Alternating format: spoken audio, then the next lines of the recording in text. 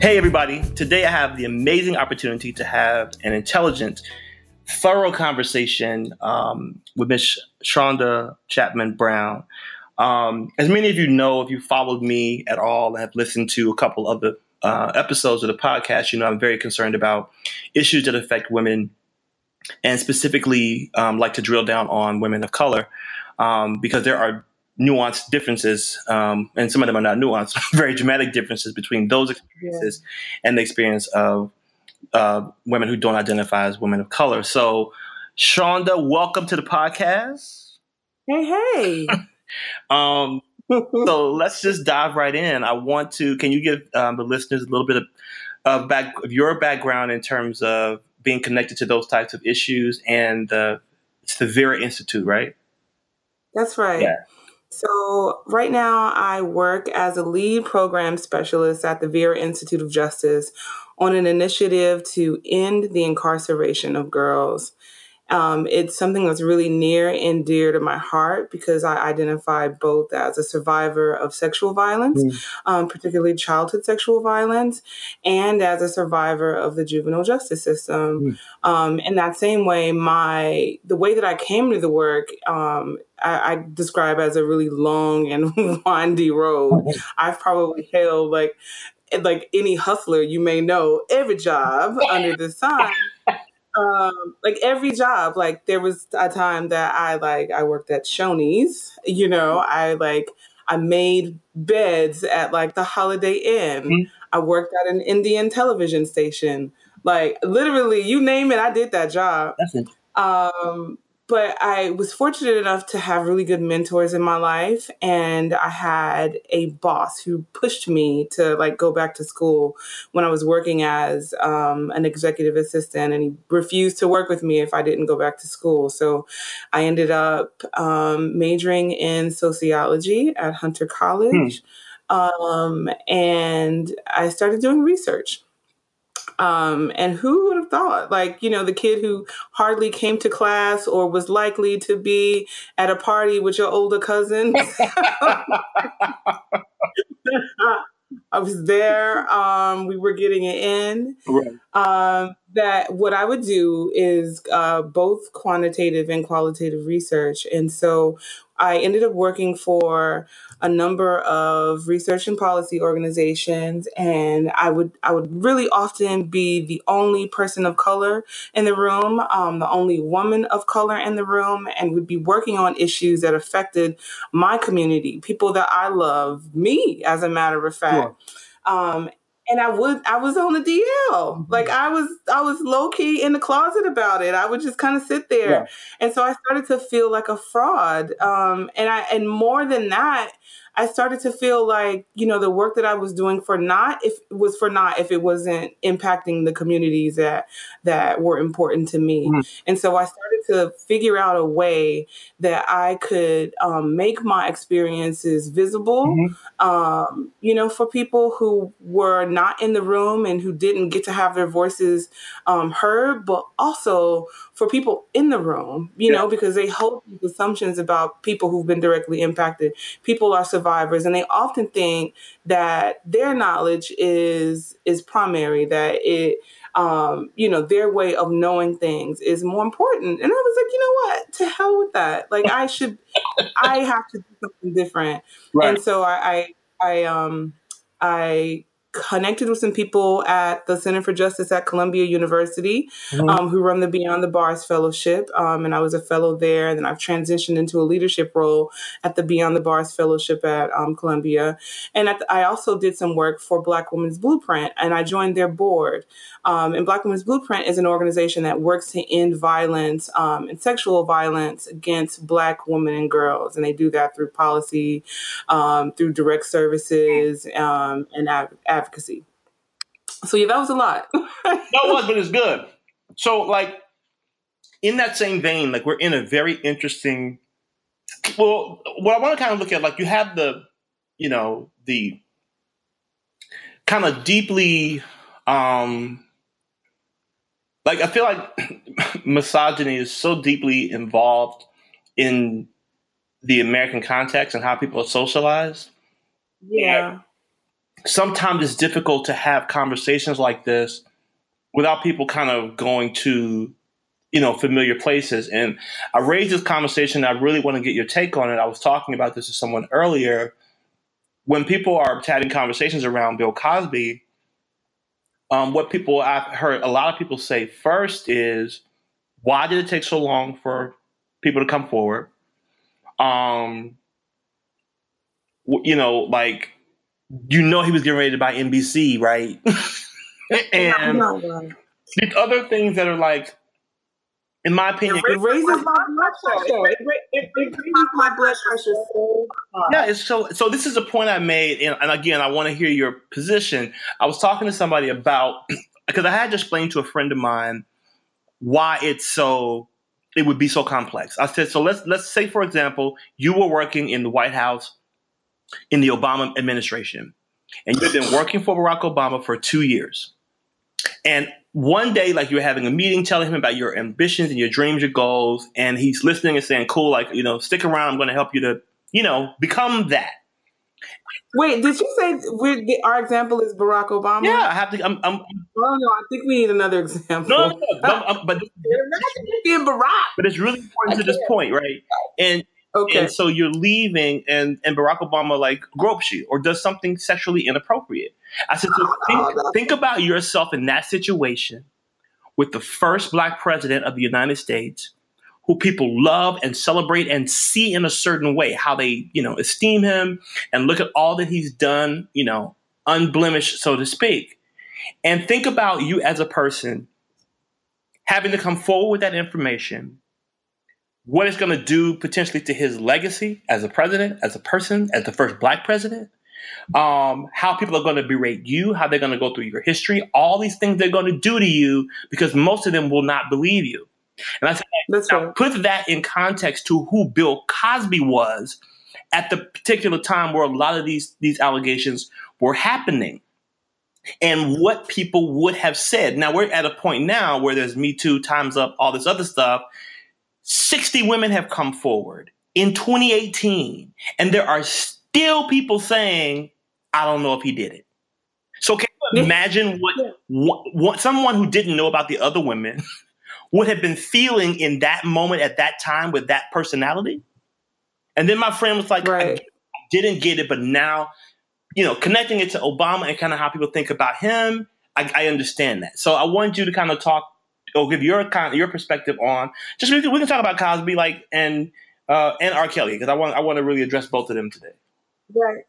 Well, it's funny because when you brought up Barack, I was like, oh no, brother, you can't bring up not Barack. And so I was like, where's he going with this, Barack? Because that's like, I was having a crisis of character. Like this, that's like Black Jesus groping you. Like, what do you do? If Jesus gropes you? Like, how do you handle that situation?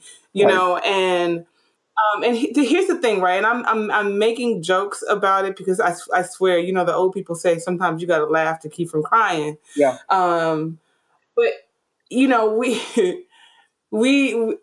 you think about Bill Cosby and the fact that a woman won't be believed, but like, think about how many children in their own families aren't believed. Like, think about how many daughters have had, their mother's boyfriends and cousins and, and what happens in families. Yes. When something like that happens, they're not believed. Right. And for girls, for girls overall, but especially for Black girls, where they go? They don't get protection. They get sent into the criminal justice system. That's the pathway. That's one of the main pathways for Black girls into the criminal justice system. So then you take a character like Bill Cosby, who it took 60, literally 60 women, many of whom would have likely given it to Bill, had he just asked for it properly. Would like this dude, there were a few stories where some of the women were not, it wasn't off the table. Right. Sure. You wake up and it's happened already, and it's like 60. Like, can you imagine? Yeah. But that's the same percentage of women. Black Women's Blueprint, who I mentioned just a second ago, they did a survey in the last few years to examine the prevalence of sexual violence. Yeah. And what they found was that about 60% of women under the age of 18, of Black women, had experienced some sort of coercive sexual contact before the age of 18. Wow. 60%. That's 60% of women. If you think about 10 women in your life, at least 6 of them have experienced sexual violence. Wow. You know, especially like you think about the age of Me Too, mm-hmm. where, and I don't want to diminish Me Too, you know, because it's like, I feel like, you know, the work of Me Too really changed the national conversation around sexual violence, so that it could come into the forefront and so that we could have these sorts of conversations. But there's so many women that are actually left out. Mm-hmm. You know, there are, you know, when you think about, you don't think about Black girls. Why do you feel Black girls are left out of the Me Too conversation?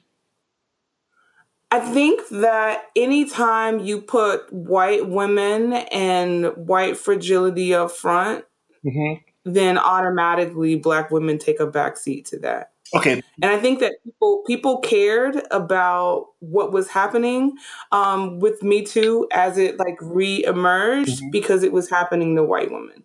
You see what happened when Lupita was like, also Me Too. And they were like, shut up, bitch. Yeah. You know? You know? So, yeah. But do you think, because the hashtag Me Too was started by a Black woman, correct? Yeah, Tarana Burke, amazing, fierce advocate for Black women and girls. Yeah. And she started hashtag Me Too to let the women and the girls in her life know that the experiences that they had, she had also. Sure. And that there were other people that had those experiences. So the movement was made for Black girls. I'm sorry. I want to make sure that we carry people along. So you said a term that I use often with my friends, but I haven't used in the podcast yet. And you talked about white fragility. Can you talk about what that means to you?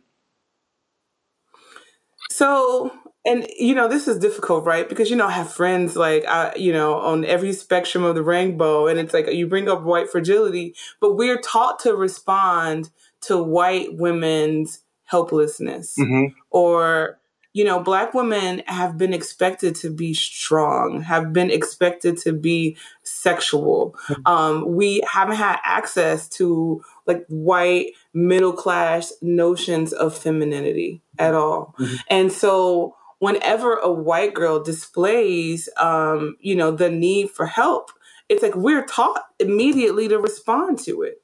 Whereas mm-hmm. Black women and Black girls, when we have a need, it's like, oh, you're strong. You can handle that, you know? And I think consequently, it's something that we end up internalizing.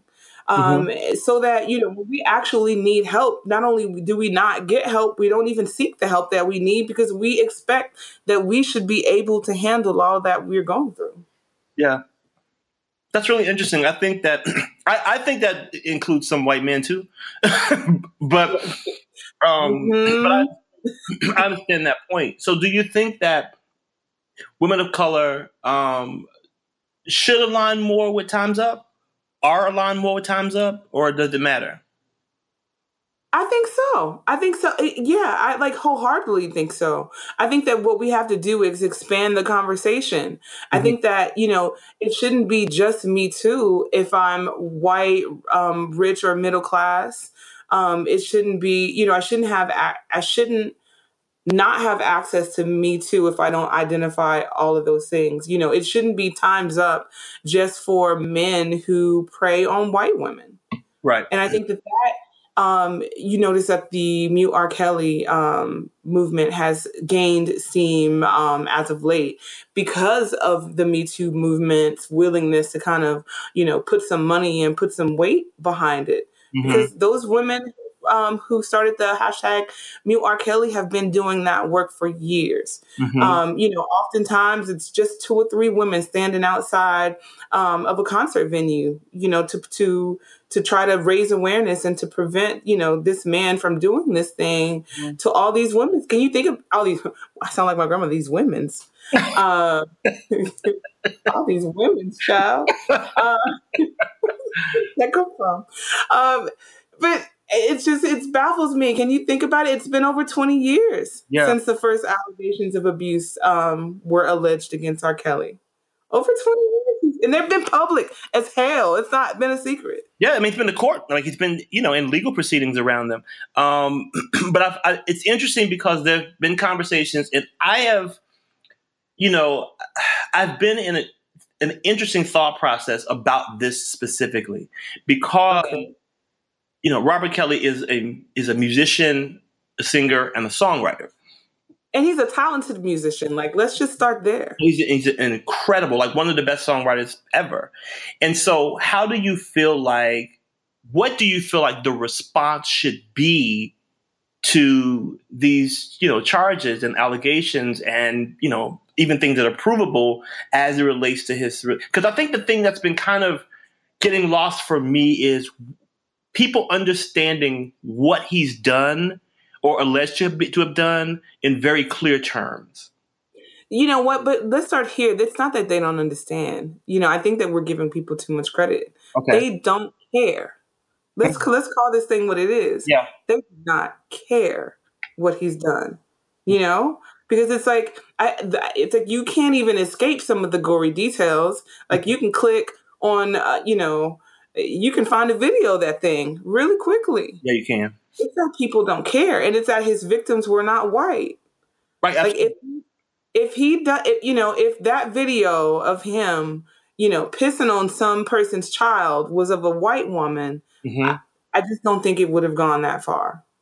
I agree. But it wasn't. And there's nothing like, it's so funny. There are times that it's like, I rarely despair, right? Mm-hmm. But there are times when it's like, I can't. Like, you should see the trolls that come out anytime you talk about protecting Black women and girls.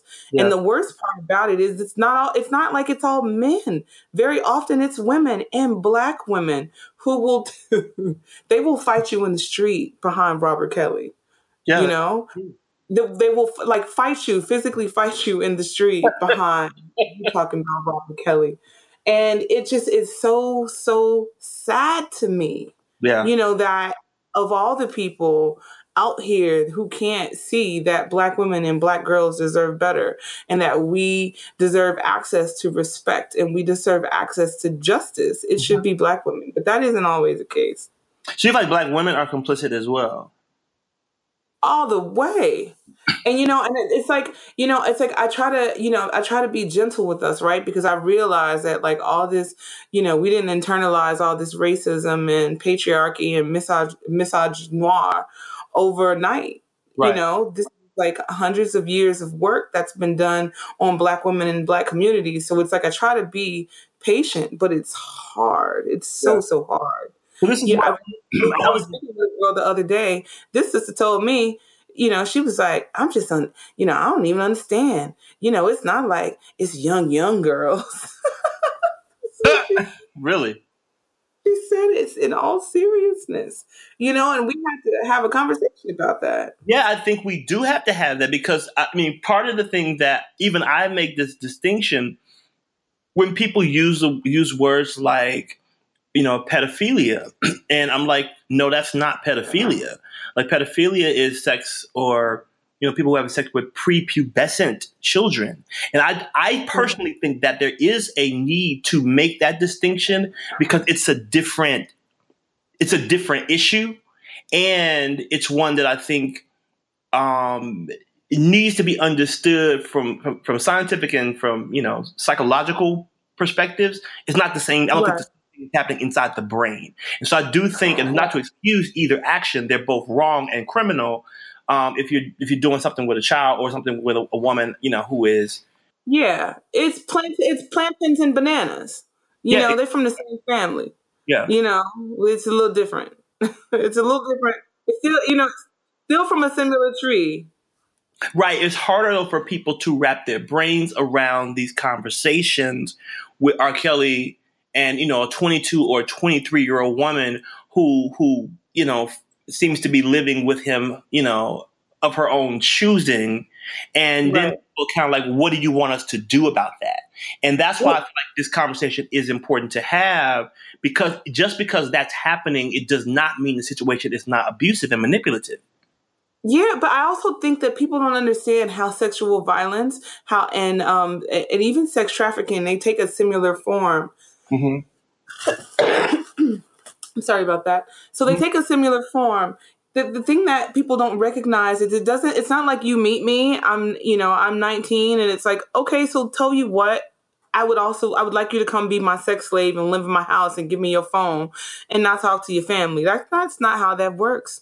Right. It starts off by finding, oftentimes it's finding the girls who are the most isolated, who are the most vulnerable, the girls who have the most need. Sometimes that need is economic. Sometimes that need is emotional and psychological. And what they do is they groom. There's a process. It's called grooming.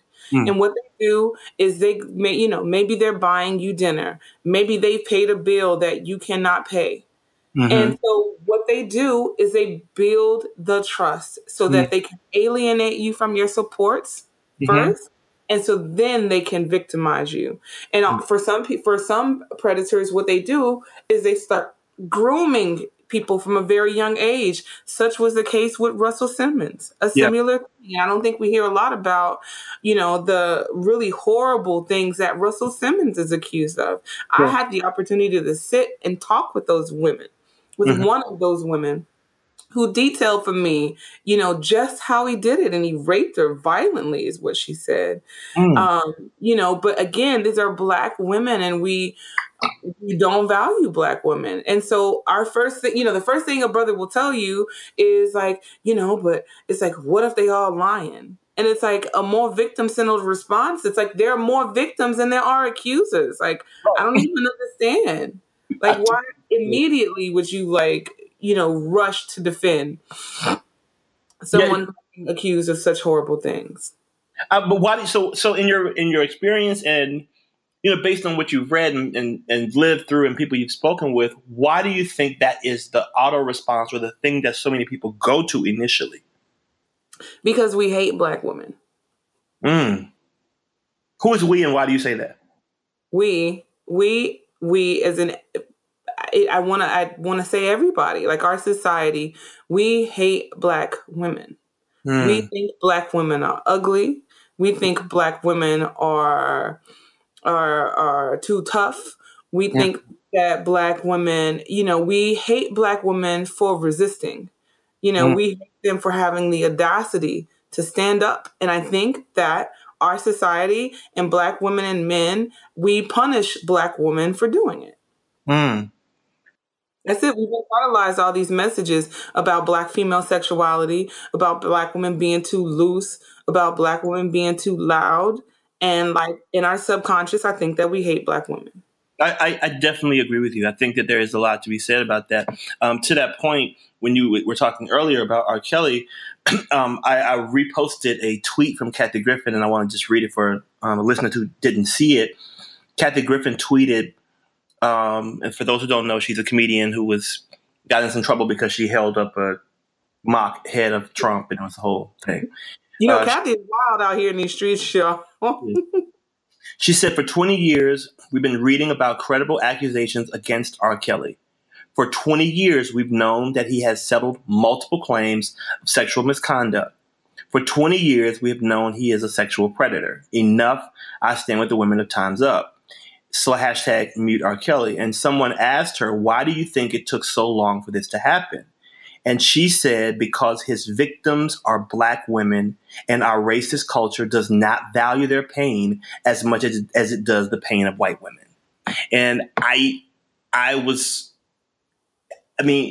for as much as you can be happy about that statement, I was happy to see that she was honest about the reason that it hasn't been, a problem effectively, like why he's still been able to kind of, go on through life without people labeling him as such, and then having that be believed, and then having there be some response to what people believe about him. Yeah. I think Kathy is spot on. It's not lost on me the fact that this white woman says it, and then it's like, yeah, you're right, Kathy, when Black women have been saying it for years. We've been saying it for years. And just like they told Lupita, shut up, bitch. Yes. But it's Kathy, it's like retweet, say it again. Yeah. And it's I've been trying to tell them that, and why they don't listen to me. And they're not listening. So speaking to that issue of the believability and viability of the positions and stories of Black women, what can we do to change that? I mean, I think. Well, let me ask you this first: what does an honest conversation in a public, way look like that would help people to understand how Black women are seen and viewed? Sorry, can you repeat that for me? Yeah, like what would be some things you would have said in a public discourse that helps people to understand how Black women are viewed and that they're not believed? Because I don't know that people consciously think about that. I think we're socialized and conditioned, and I agree with what you said in terms of how Black women are seen as loud and boisterous and angry and, all of that. But how do we have that dialogue in a public way so people can get it? And then we can begin to do whatever you feel like is helpful to do to change that. How do we get that changed? In my, I have this place in my mind, this imaginary place in my mind that I call the land of infinite resources. So in the land of infinite resources, we all need to have access to Black feminism. And it's like just having access to Black feminist writing and Black feminist activists and advocates really did give me the language that I needed to be able to talk about things, because I'd had these feelings all the time. But, before, what I would be able to say was that shit is fucked up out here. That's really how I can describe that. But Black feminism really does go through and break down the mechanisms by which that happens. It really does talk about the ways in which race intersects with gender, and how you can't separate them at all. Because you think about, people would ask you, stuff like, what's more important, your race or gender. But at the end of the day, things are both race and they're both gendered. And the victims of, R. Kelly and the victims of Bill Cosby, and the fact that it's taken them so long to achieve justice is directly connected to both race and gender. And it's like understanding, it's like that Black women are doubly, sometimes triply, if they identify as queer, or there are just multiple axes of oppression that Black women occupy. And I think being able to really reckon with that and, understanding both our places of privilege, and our oppression, right? Because when we understand our privilege, then we can go about, doing what we can do to make some changes there. And I think that that's where brothers are, this is where we need brothers to step up, right? Yeah. Every time a brother is knocked upside the head by the police, who's out there marching? It's Black women with signs. Yeah. Black Lives Matter, that's Black women, Black queer women, no less. Yeah. Yes, sure. But, when Sandra Bland happened, brothers were like, she should have shut the hell up, Yeah. And so it's like understanding oppression, understanding multiple oppression or intersectionality, as some describe it, I think is something that, just having that lens will allow us to, I think, do better. So speaking of intersectionality, which is something I'm super interested in and wrapping my brain around, and it's really helping me to understand, the challenges of certain people groups. Like thinking about that as a woman of color, as a Black woman, and I'm asking this question because people have asked it. I've heard people ask it, and do you find yourself, do you identify yourself as woman first or Black first or neither? And which do you find to be more challenging when you have to deal with, just the regular course of your life? That's an interesting question. I always identify myself as a Black woman. I don't separate the two ever. Yes. Okay. You know, That's because what I said. ever, because I recognize the fact that it's like my Blackness affects my experiences as a woman. And it's like my Blackness means that I don't have access to the same protections, that one might have access to as a woman. Yeah. And it also means that my Blackness means that any oppression that one faces as a woman is exacerbated. So it's like, you think about something like equal pay, and you recognize that, while white women might make 80 cents on the dollar, Black women are going to make 70. And I think, those numbers aren't right, but they're close. Mm-hmm. And so, it's like, that is a perfect example of intersectionality, because if it was this gender, we'd make me and the white woman would make the same. Or exactly. Or me and the Black man would make the same. Or the allegations against the Bill Cosby, R. Kelly, Russell Simmons types would have been responded to as well. Yeah. I think that's a really fair point. Right. I want to segue a little bit to kind of the work that you're doing, and talk to the listeners about Black women incarcerated. Like, because I don't know if people know what those numbers are. And then we'll come to how, to connecting that to sexual violence. But what is give us a snapshot of what that is like, that story about Black women being incarcerated. Right. So I think that people don't have a tendency to, you think about mass incarceration, and those conversations are usually dominated about things that happen to Black men and Black boys. And don't get me wrong, it's not that there shouldn't be attention there at all. Because when you think about, people who are incarcerated the most, you're often talking about Black men and Black boys. However, women are the fastest growing population of people incarcerated. And if you think about children or girls, because my work focuses on girls, when you think about incarcerated girls, you're talking about Black girls and Native girls overwhelmingly. And Native girls are such a small, it's like they're disproportionately represented. But when you're talking about, who we're talking about, it's Black girls. And the disparities there are so very stark. I wish I could. I'm a researcher, so I'm really sensitive to citing the right statistics. So no, you won't catch me out here in these streets, Ted, telling people the wrong things. But no, 3 to 4 times the amount of Black girls are incarcerated, compared to their peers. And when you think about the pathways that girls get there, oftentimes they are crossover youth, and what that means is that they're crossing over from the foster care system. So they're often in the foster care system.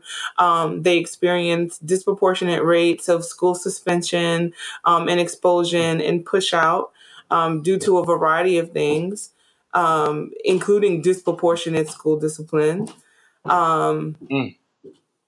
Yeah, I could go on for days and days and talk about that. But do you feel like these young girls are? I mean, are there connections between education and poverty and these types of things as well? So one of the projects that I worked on recently, before I did this work, was a project called the Equality Indicators Project. And one of the things that I learned in that project is that all forms of disadvantage are affected by each other. So, and to give you an example, when you think about the criminal justice system, oftentimes the people in the perfect example. I just read some numbers earlier today about mass incarceration in Pennsylvania and juvenile justice in Pennsylvania. 50% of the kids who go through the system there are children who come from single parent homes, right? That's not an indictment of single mothers, but what that means is that single mothers often don't have access to not only equal pay, but dual incomes, Yeah. right? So they're less resourced. Yeah. When you're less resourced, often you have to live further away from your job. So that means that you don't get to spend the same amount of time with your children. You know, if you're a working parent, you don't get to check their homework and see where they are because you spend more time commuting. You know, spending more time commuting and not worrying about your kid, you know, not seeing about your kids often means you have worse health outcomes, right? And so it's like all of these things are related to each other. I think the school part is really important. It means that usually Black and Brown families don't live in communities that have good schools. You know, and so they don't have good schools, and they also don't have access to teachers that have experience. I seen a study recently that said that the majority of kids in like under-resourced areas had teachers who had their jobs for 3 years or less.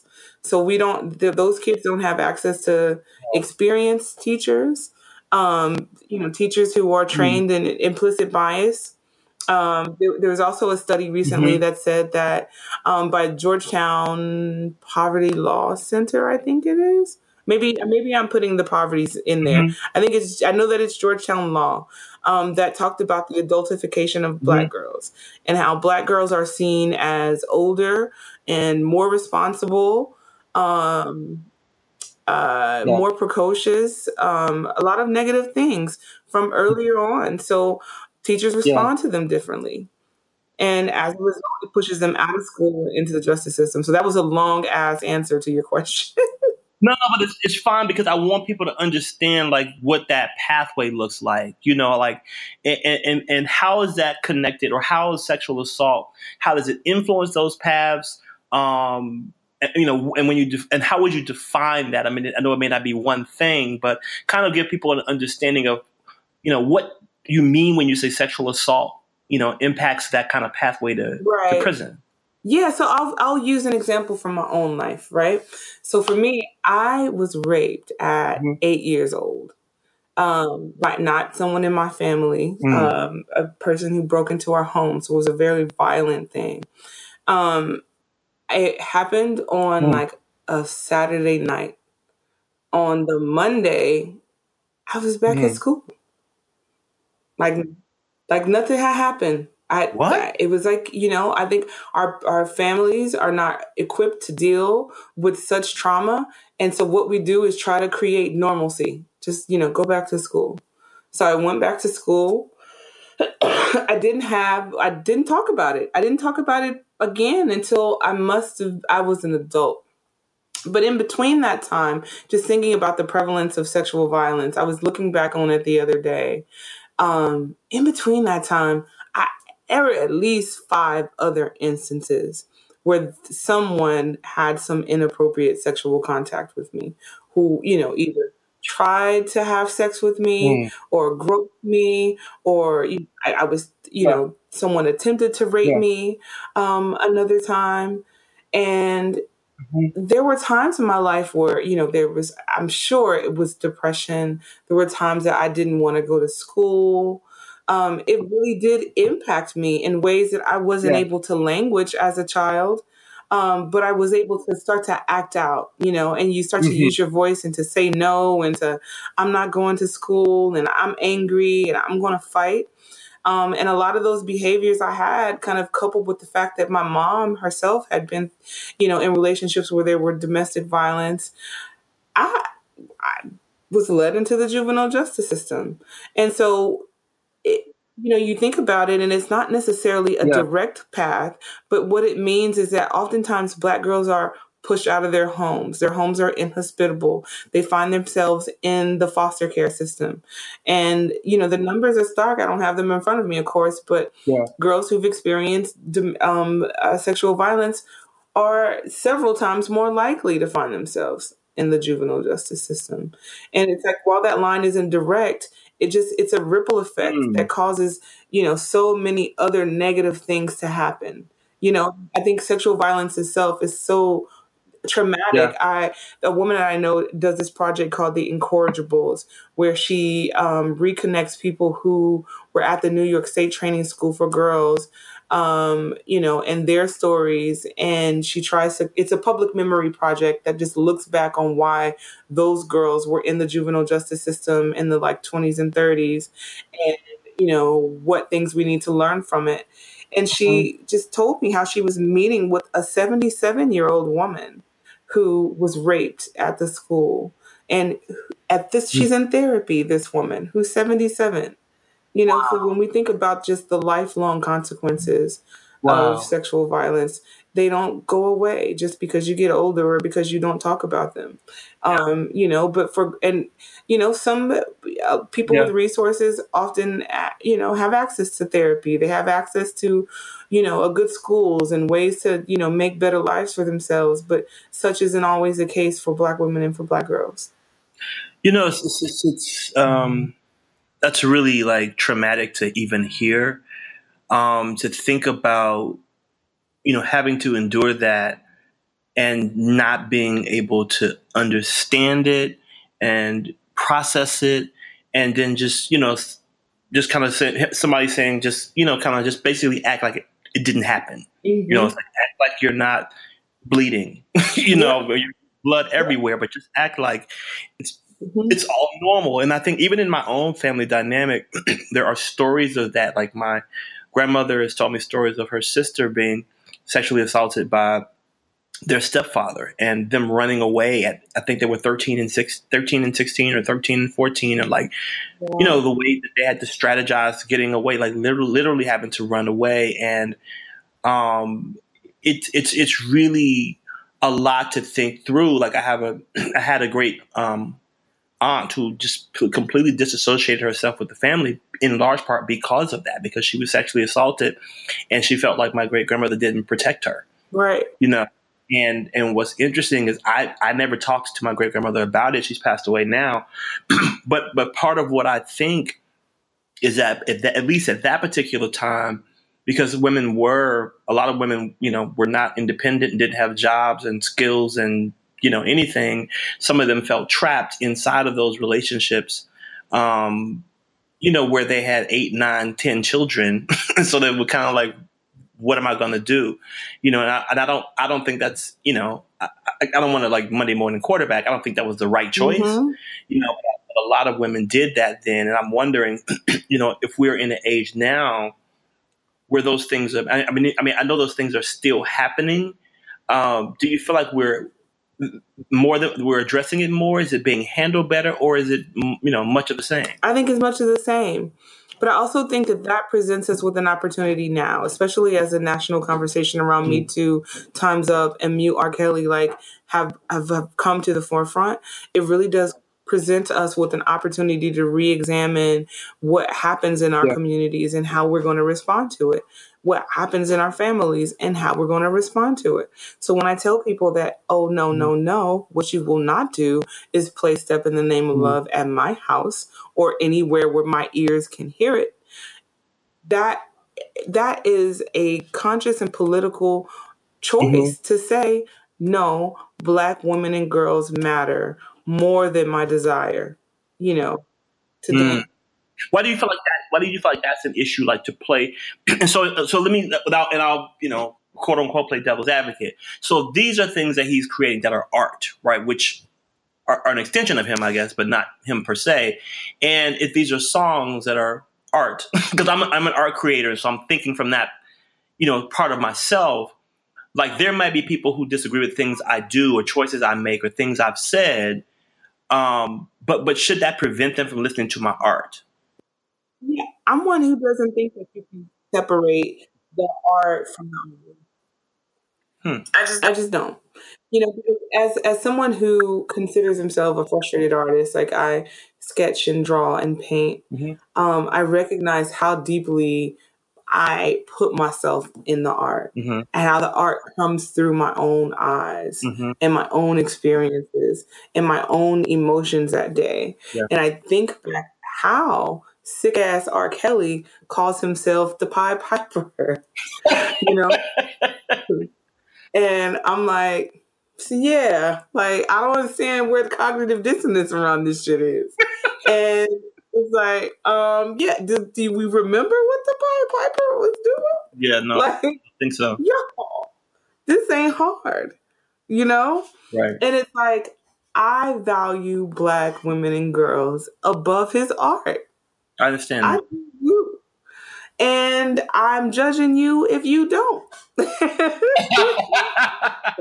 No, I understand. I understand both of those positions. I know that, like my favorite songwriter of all time is Stevie Wonder. Like, and I mean, he's, he hasn't had any of those types of allegations. It would be a sad day if we had to find out that that's how Stevie Wonder was moving. But you know what? Stevie Wonder could get it too. Right. Everybody should. I mean, I agree that I don't think any person who perpetuates violence or, inappropriate behavior, trauma on other people is above critique, and, whatever backlash comes with that. And I think people should have the right to choose, on a personal level, if they want to support that person or not. Yeah, definitely. This is what I tell people, right? And this is what I told one brother who I almost had to lay hands on in my house for defending R. Kelly in my house. And I tried to give a brother a minute, to get his life together and send him some subliminal messages on how much danger he was in. And I said, listen here, brother, and I cited to him that statistic that, at least 60% of Black women, and again, I think that number is grossly estimated, have experienced sexual violence before the age of 18. What message does it send to the people in your life, to the people in this room, the ones who won't admit that they've gotten through this because they know that they're not going to be believed. They know that they're not going to be supported, and they know that they're not going to be protected. What message are you sending to them when you privilege R. Kelly, when you privilege Bill Cosby over their truths? What message does it send to them? And what does it say about you? That's the thing. Look inside, do that work, figure out what's in there, and understand the depths of your hatred towards Black women, because that's what it is. I think that's a powerful statement. And I also think that the way that I have kind of addressed it is, I ask people to think about someone they love and know and what their response would be, if these accusations, if you will, and the things that have gone to court were in reference to someone you love. If it was your daughter or your sister or your niece or your friend, would you still want to play his music, or go to his concerts or support him? And I don't know that most people would. I think they'd be like, no, I can't. I'm outraged by it. So I do understand that point. I mean, I genuinely understand both sides of it. But I guess one has to determine, what's more important to them.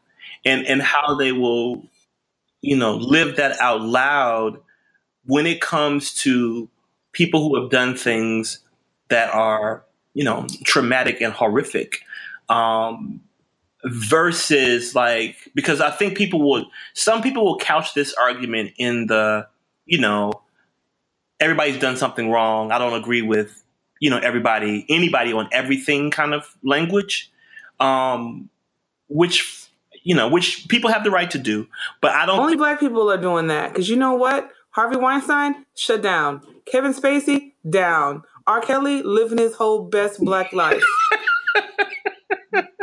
You're right. Yeah. Yeah. You see, I have feelings about this. No, I think you're exactly right. There is a different thing. I think that when you do have those conversations, I don't know, you see where people are. And I don't know that I've had, and this is going to be anecdotal, but I don't know that I've had a lot of conversations with people who really think about women from a feminist or womanist perspective who would continue to support like an R. Kelly, who don't understand why it is important when people are already marginalized and dealing with the intersectionality of those things to really make a definitive statement in a total expression of their life. To say, I'm not going to support this in any way or support anybody who, because I think that in order to do that, a couple of things have to be present. I'm not a psychiatrist or a psychologist, but I do think there has to be some hate of women in order to perpetuate that trauma on them. And I also think knowing a little bit about R. Kelly's upbringing and, being introduced to sex at 8 and, being sodomized effectively as an 8-year-old boy and being made to photograph people having sex, that he has a lot of unprocessed trauma himself. But as an adult, you have a responsibility to deal with that. Right. Yeah, well, that's the other part of the discussion that I don't think that we often have. And I've said this too when I'm talking about R. Kelly, is that, we don't give Black boys, we don't give boys in general a space to be victims. No. And I think what happens is, when that old adage that hurt people, is that victims themselves, not all victims, but many victims then often, perpetrate sexual violence on other people. And so, when you think about kind of this unaddressed trauma and like what happens to unaddressed trauma, I think that so much of our exposure has to do with the fact that we don't address the trauma that happens to men, and we don't create a space for them to be able to be victims automatically. It's like Black boys can't be victims. You're just either you weren't a victim or you're gay. Like that's what we do to Black boys, and I think that is so horribly, it's just I just can't believe we do that to other human beings. And how do you think that translates into relationships with people who identify as heteronormative? Like when you're raising Black boys who eventually turn into men and you don't allow them to be victims at all or to be seen as, what might be defined by some as soft or, they're kind of forced to have this pseudo masculine expression and toughness. How does that play into abusive situations with women? Well, I think it totally plays into it. Some people call that toxic masculinity. And I always say that toxic masculinity not only affects women, it affects men, and it affects their access to happy and healthy life and a full range of emotions. I think us women, have, oftentimes we complain about the fact that it's like, he doesn't understand. He doesn't want to talk, and it's like, if he does, though, it's like, that's just gay, my nigga, like, right. And it's like, come on, we can't have it both ways here. And it's like, it's like, I feel like Black women are the standard bearer. We hold up a lot of the horrible bad shit out here. And it's like, I have to pull my sisters to the side. Like, we got to have a side meeting, sisters. Like, what are we doing? I know many women who would be like, nah, that shit's gay. And you're like, so sis, Yeah, so you have that now. You have this, this man who's socialized a certain way and women who are socialized in other ways. And then you have these roles, right? These gender roles that they're expected to perform. Internalization of those. It's one thing to be socialized away, but there's another thing to buy into it and then to perpetuate it. And how do you feel like those roles perpetuate the objectification of Black women? Man, you went deep.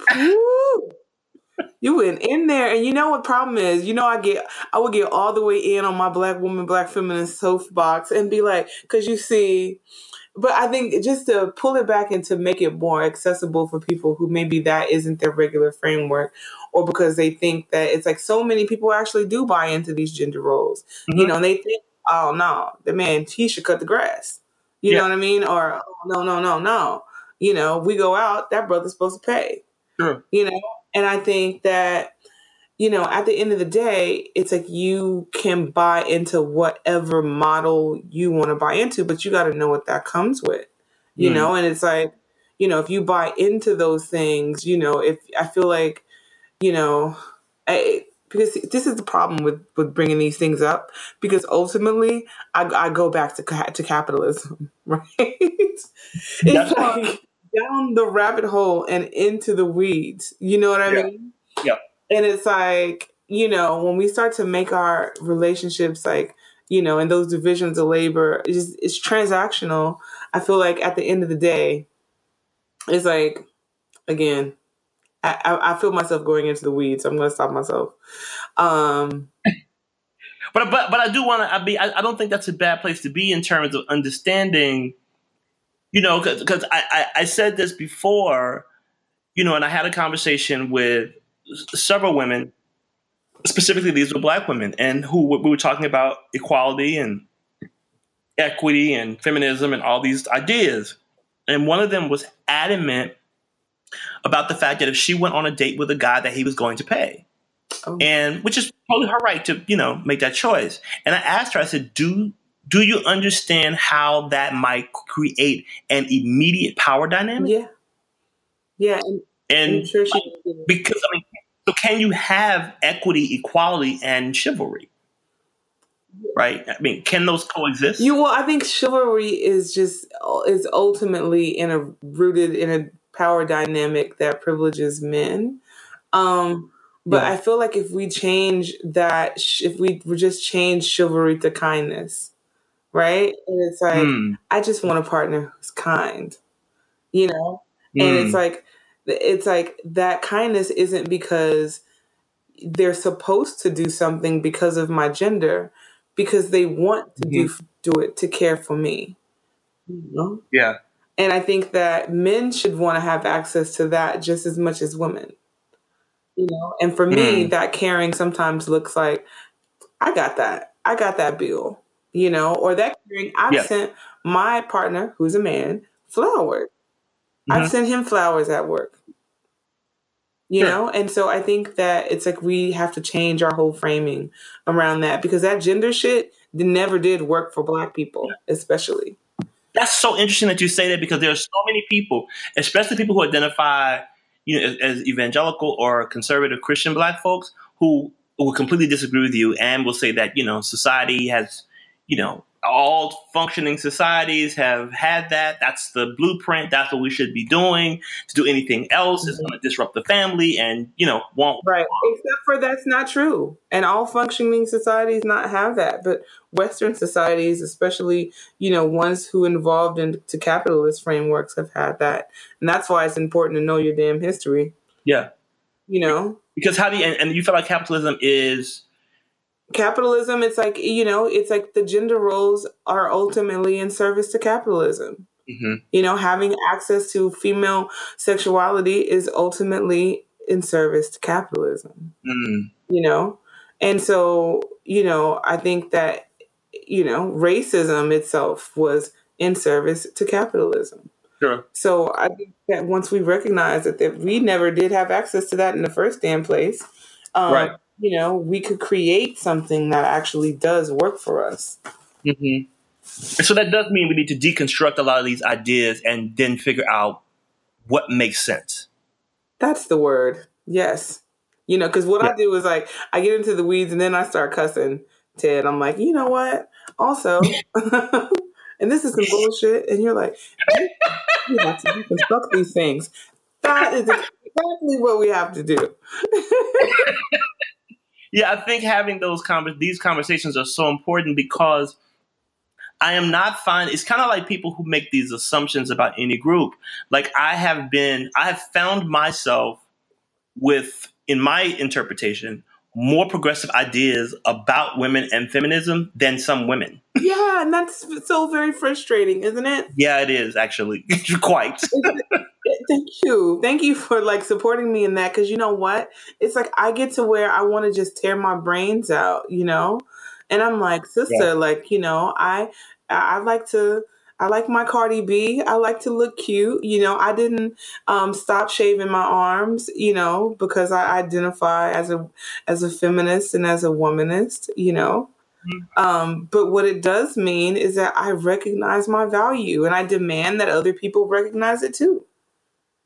Yeah. And that just be so let me ask you this. We talked a little bit about, sexual violence and what that has looked like for you specifically, and in general, how, 60 something percent of women, probably higher, women of color, have experienced that, will experience that. Um, what do you think that what are some things that we should do, or conversations we should have with men and boys, who I think are the majority of the perpetuators of these acts of violence? Like, what do we need to do to change the thinking about how they see women, how they engage women, and is that a path to reducing those numbers? I think so. I think first and foremost, we have to have conversation with both boys and girls around consent, around what consent looks like and who's able to give consent, right? Because I think that so many of the girls that are in the system, and sometimes boys, don't even see themselves as victims of sexual violence because they think that they have the ability to give consent because they look like women. You're speaking to age and maturity. Yeah. And so having conversations with not just older kids, but younger kids around consent, and about making the choices around their body, around, respecting children's choices. If children say that they don't want to hug that friend or that man or that woman, don't make them. Talk to them about consent and let them exercise consent. Right. I think that's an important lesson. I wanted to, before we wrap, I did want to kind of talk a little bit about things that we can, I guess things that you feel like maybe some things that men should think about differently, or listen to and hopefully think about differently as it relates to the objectification of women and women of color specifically. Like, what are some things maybe you feel like men don't understand or don't get, and maybe you can help them to help enlighten them, or help them to see you and other women like as human beings as opposed to objects. Right. Well, one thing that I'm thinking about, because I did read that article about DJ Khaled and his fat ass out in the streets. And y'all, I say that with love because I'm a fat girl. Right. All bodies are beautiful except DJ Khaled's because he refuses to give his spouse cunnilingus. Right. It's right there is the thing. You think about it and you're like, just something as simple as like, oh no, his excuse was they're different rules for men. And it was like, I pay for this house, so basically you have to give me head and then just be out here in these streets suffering, without access to a proper sexual experience. I think that, I think if men could really understand the totality of possibilities that are available in vaginas. You see, this is what happens. It's like we have a good understanding of just the complete realm of possibilities of what the vagina can do, right? And I'm serious. I'm joking, but I'm also serious, right? But I feel like listening to you right now as a man, does that perpetuate ideas of objectification? No. Okay. No. Because you know why? As a man, you're only looking at the vagina for what it can do for you. I hear that. That's it. I hear that. And that's just only a small fraction of what the vagina can do. Yeah. It can do so many magical things. Yeah. For women. And the funny thing is, like, the actual, when you think about, there are like millions of nerve endings in a clitoris. And then the fact is, it's not just there. It's actually shaped like that, that symbol, that the female symbol, it's shaped like that. So it wraps all the way around. And it's like, it's some crazy, crazy, mystical, magical stuff. If you don't know what that looks like, please Google it. Like straight away, Google the nerves in the vagina, and please, you must do this and see the visual, right? Yeah. Women need to do this too, because most of us did not know these things and how it works. And it will for men, it's going to bring your partners immense joy. For women, your life is going to change. But also, like once we stop with this like one-dimensional view of the vagina, I feel like we can expand this. And I think that only happens through conversations like this. I think that one of the reasons I told you, offline, like just to speak freely and say what it is that you would normally say, because I mean, these are real conversations. I'm holding back, brother. No, we're talking real conversations with real people, who are dealing with real things. And I think that that's an important conversation. When I saw the DJ Khaled comment I think it was an older comment, but I do think that, I don't know that he's changed his position, but more importantly, I understand, and we all know that he's not the only person who thinks like that. Like, and I think that, these ideas of, women being lesser and not equal to, and, if you grew up in the church space, women are to be, obedient and submissive and, all. And I just think that if you have that type of thinking, I don't know how you could see a woman. I don't know how you could have a relationship, a heteronormative one, where the man is the head, the leader, the woman is submissive, and you see her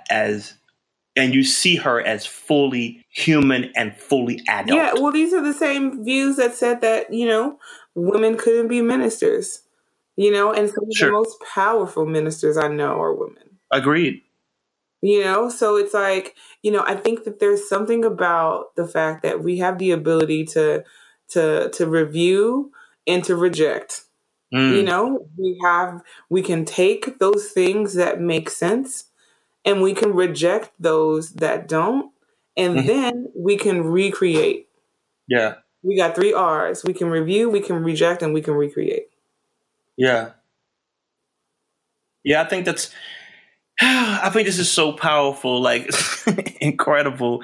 How can people find out more about the Vera Institute, and can they support it, or like what should people know about it?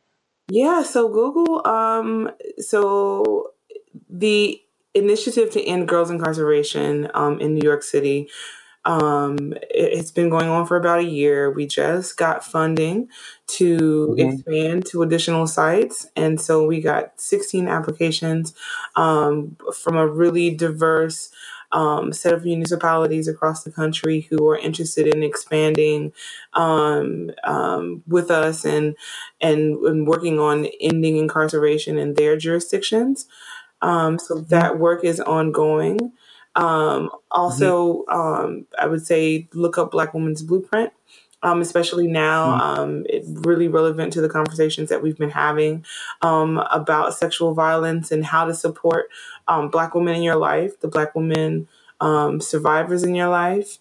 Yeah, and you can follow me on Twitter. I am Shonda Chapman B on Twitter. Okay, we're going to put it in the notes, but spell it for people who are listening. Yep, at Shonda, SHAWNDA, Chapman, CHAPMAN B. Okay. Are you on Instagram or Facebook or Snapchat? I'm on Insta and Facebook. I'm on all of those things. Shonda Chapman Brown. Okay, perfect.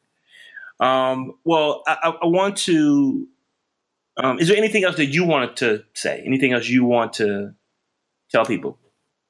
Yeah, this has been a wonderful conversation. Oh. And before we go, I do have a question that needs some answers. Sure. We talked about you never having seen the 5 Heartbeats as a black man. Really? Have you seen it? What's happening? Did you go back and revisit? I don't understand what's going on in your life. I know. I still have not seen in its entirety. I know everybody is probably looking at their whatever device they're listening. I don't even understand. Like, it's a whole new view. I'm like, bruh, what? All these references out here. You don't understand 5, 5, 5. I don't. I'm like, what's that? 15?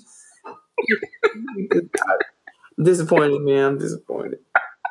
No. But I will fix that. I'm going to fix it for everybody listening. Probably by the time this airs, I would have seen it. That's the plan. That's the plan. But I so appreciate your insight, your transparency, your knowledge, sharing your own experiences, because I think that's so important to the validity of conversations and to give people context and really humanize dialogue like this for folks. Understand that it's stats and numbers, like these are real people being affected, and people are really living through these situations, and we're talking about people as famous as Bill Cosby or Harvey Weinstein and other people, but we're not talking about the unknown, unnamed girl who lives in Bed-Stuy, who lives the poor people live in Bed-Stuy anymore, or who lives in whatever impoverished community in the country, who doesn't have a platform and doesn't have maybe even people around her who she can talk to and who she can trust to conversation. And those are the people that I really want us to try and help, and to give to support organizations like the one you're working for and the other one you mentioned, so that we can really shine the light on these situations and bring these women and girls of color into visibility, because I just feel like what happens is they're not visible. That's right. And we have these anecdotals, we have the success of people like Oprah and Jada and whoever else, and then people kind of feel like they are the representation for Black women, and they are the exception. They are not. Yeah, that's the rule. Right. And then before, it's like that made me think. I know soon there'll be another case. There'll be another hearing for Cyntoia Brown, and Cyntoia was the girl who got sentenced to life after defending herself and killing her pimp. It was her pimp who was violent against her, and the child got sentenced to life, and she was lured into that relationship as a child, and now there's a clemency hearing coming up in the next week or two. So I think people that don't know about Cyntoia should Google. They should use the Google, and there should be some outrage there, around what's happening, and call who you need to call, share the story, be informed about it. You know how old she is now? I don't know how old she is now. Okay. Please look up her story. Cyntoia, Cyntoia, Cyntoia Brown, and check that out. And we would love to have you back. I mean, at some point in time. I mean, it's so much happening. We're going to try to schedule it, but this has been an amazing conversation for me. I'm sure the listeners have enjoyed it as well. They will be. I won't curse as much next time, though. They might like that. Who knows? We'll see. Thank you. You'll see in the comments. That's what we're going to see. Thank you so much, Shawnda. I appreciate your time and input. I hope you have an amazing rest of your day. All right, you too. Bye now.